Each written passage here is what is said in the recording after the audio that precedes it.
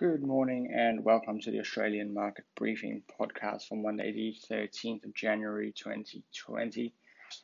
First off, my apologies for being absent last week. I was on holiday with limited internet access, so not only did I not know a lot about what was going on in the news, I also didn't have the ability to create these podcasts. However, I am back now, and apart from a few days here and there, we should be back onto a normal schedule from now on.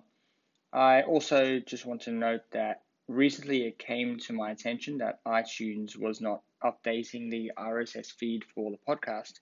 As such, since August, there have been no new episodes on certain iTunes feeds. My apologies to all those who thought the podcast had randomly gone dead. It certainly hasn't. The issue should now be corrected though, so episodes should come through as normal each morning. And again, I apologize for the weird audio this morning. Again, having technical issues. So to start us back up, I thought I'd talk about the main stories from last week, and we'll get back into more normal episodes from tomorrow. Of course, Iran is the big story. Over the last week, the story has been developing with the US attack outside Baghdadi International Airport, killing military and political leader Qasem Soleimani. Iran retaliated later in the week with an attack using ballistic missiles onto Iraqi air bases housing US troops.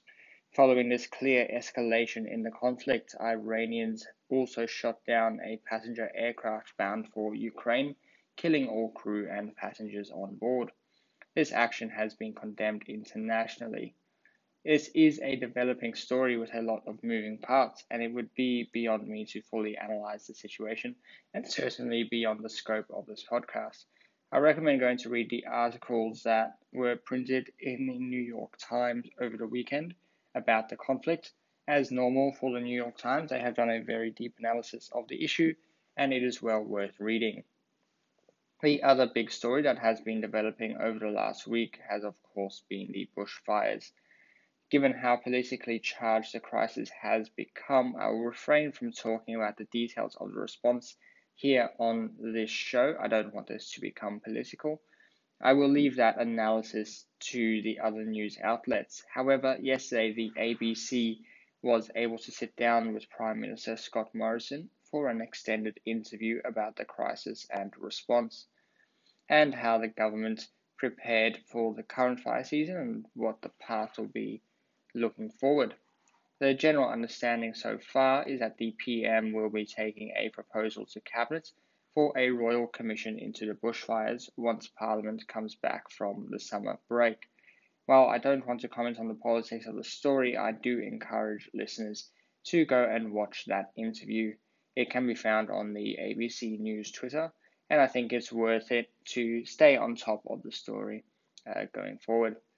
So we'll be back to normal episodes from tomorrow, and I hope you have a great Monday. I'll see you then. Hey guys, thank you for listening to that episode of Australian Market Briefing.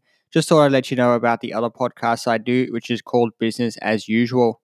I do it with my friend Matt Brewis from the Millennial Investor YouTube channel, and we get together every week and have a discussion about what is going on in the markets in a bit of a longer form that I do on this podcast. And we also have some discussions about how we like to act on the information and news that happens.